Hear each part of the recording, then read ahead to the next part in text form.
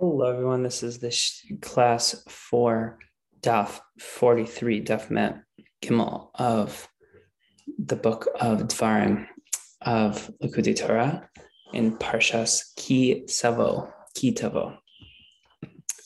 Now, Daf 43 starts in the middle of the discourse of Tachas Asher Le'varatas Hashem Kecha B'Simcha V'Tulevav.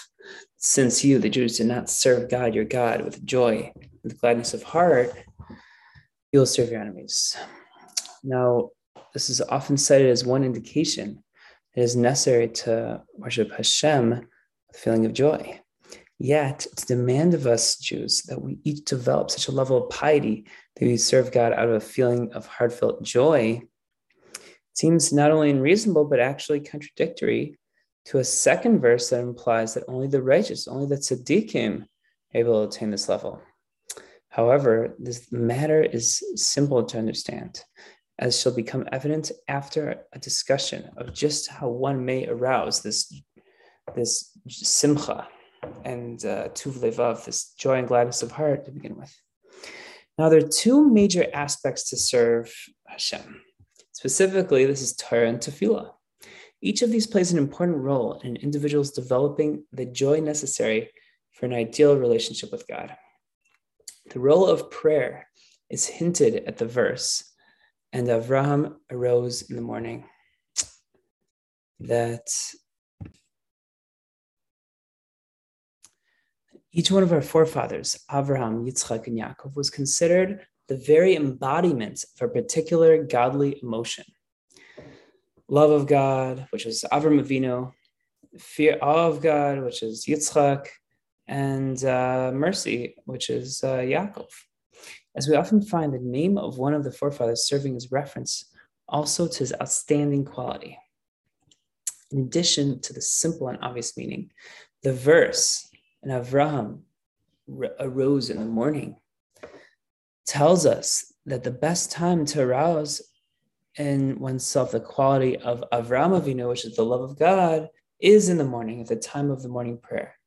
The idea behind this is the fact that each and every Jew, being a descendant of Avraham, Yitzchak, and Yaakov, has an inherent part of his or her nature, an indistinguishable love for God, which is an inheritance from our forefathers. Now, this love, however, is sometimes so deeply buried within the person's soul as to be hidden and unnoticed. And in that case, is referred to in a particularly fitting analogy as sleep.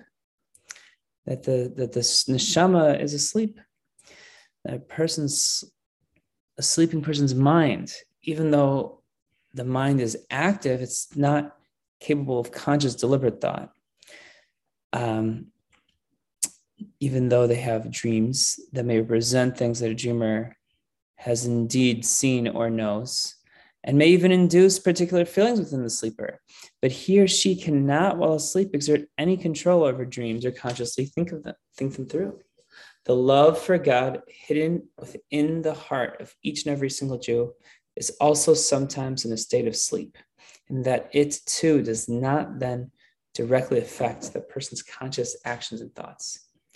It is more like a dream, since it leaves nothing more than a mere impression on the individual, who may then know deep within his or her heart that Hashem exists, and even that that the whole earth is filled with his glory, as it says in Isaiah.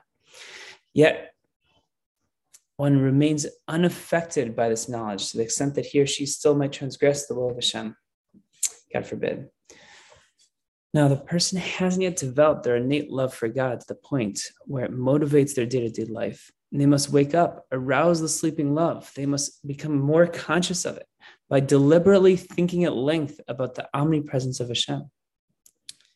Now, since virtually all of the morning prayer service consists of praise of God and reference to his omnipresence, lengthy reflection during prayer about what we are saying is especially helpful towards arousing this love. And this is the helpful hint that the Torah passage gives us by saying that Avraham arose in the morning, meaning that the reference to the godly love that we inherit from Avraham Avinu it helps our soul arise from that state of slumber, specifically during the Shachar's prayer. Now, specifically, what a person should reflect upon during tefillah is the fact that everything derives its existence from Hashem. And therefore, Hashem is the only true existence. Everything in the universe is nothing more than a manifestation of Hashem's creative power. Nothing exists independently of Him. What is more, that this bringing of the entire universe in all its splendor into being does not even require any effort or action on the part of Hashem. It does not affect Hashem himself in the slightest. A reflection upon these things naturally awakens the hidden love of God for Hashem in the heart of every single Jew, and that is why our morning prayers evolve around this subject, culminating in the climax of prayer, which is the Shema, by which we are ready to declare our unshakable belief in the unity of Hashem. And this is immediately followed by the verse, V'havta es Hashem Lekecha, to love Hashem. Because since proper contemplation of Hashem's all-encompassing oneness automatically results in a conscious love for Hashem, as mentioned above. This is the very nature of the Jewish soul. This natural love of Hashem can be felt by each and every Jewish person. It is built on the realization that Hashem is the only true life, which brings out a yearning in the individual to attach him or herself to Hashem with complete devotion. However, this may be called a self-centered love, since the person yearns to attach his or her soul to the true source of his own life. It can be distinguished from a second type of love for Hashem, which is not necessarily within the reach of every single person to attain. The second kind of love has no element of self at all. A person's every action on this level is motivated by a purely altruistic desire to fulfill the will of Hashem. The worshiper wishes to be so completely united with and attached to Hashem as to lose all trace of independent existence. He or she longs for his or her soul to return to its maker and to be reabsorbed in Hashem's all-encompassing unity.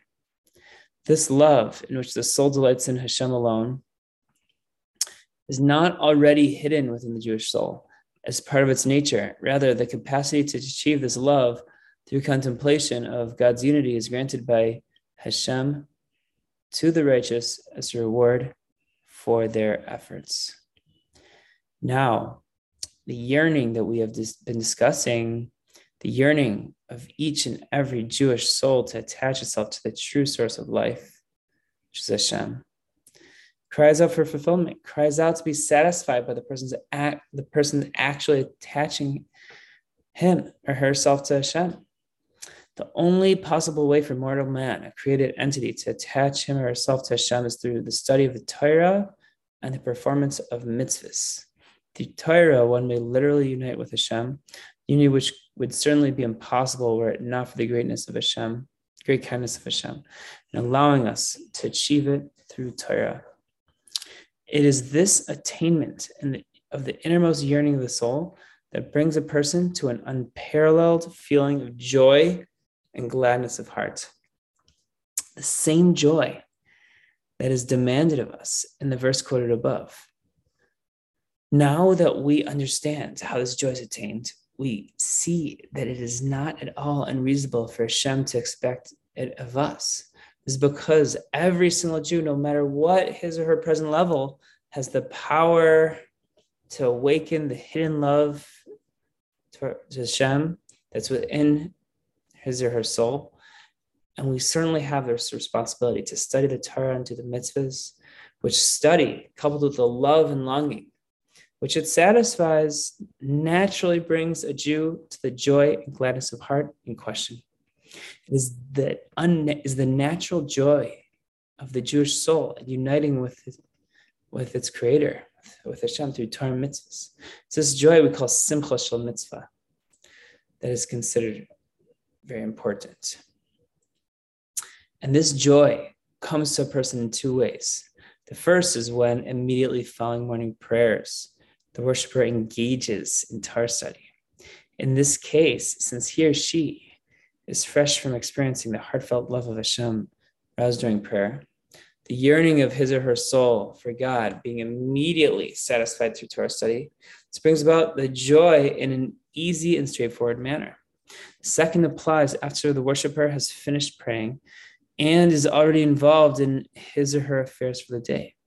Then even though no longer involved in holy actions like prayer, the very thought that he or she is not so close to God has brought him or herself far from him by sinning and so on, yet still gets to unite with Hashem through Torah study and mitzvah observance.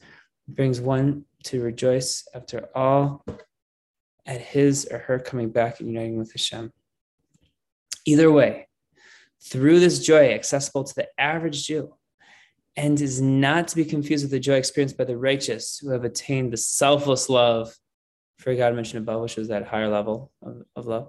This being the case, we see that there's really no contradiction between the verse and this week's Torah portion, which is Tachas asher lo ivaratas Hashem elkecha b'simcha v'tu levav. This which is Simcha Shel Mitzvah, and the verse in Tehillim that we quoted earlier, Ivdos Hashem Simcha, I believe, which speaking about the unique level that they have reached. This implies that is the righteous who experience joy in God. Finally, to get the most of one's prayers, one should contemplate beforehand just how far from Hashem he or she actually is.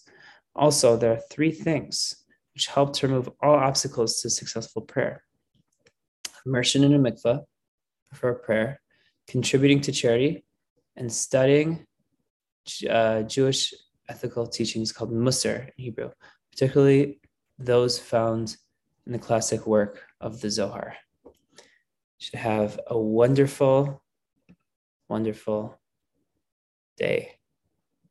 And that is the end of the discourse of Tachas Hashem Levav. Now we are going to move on to the next mimer.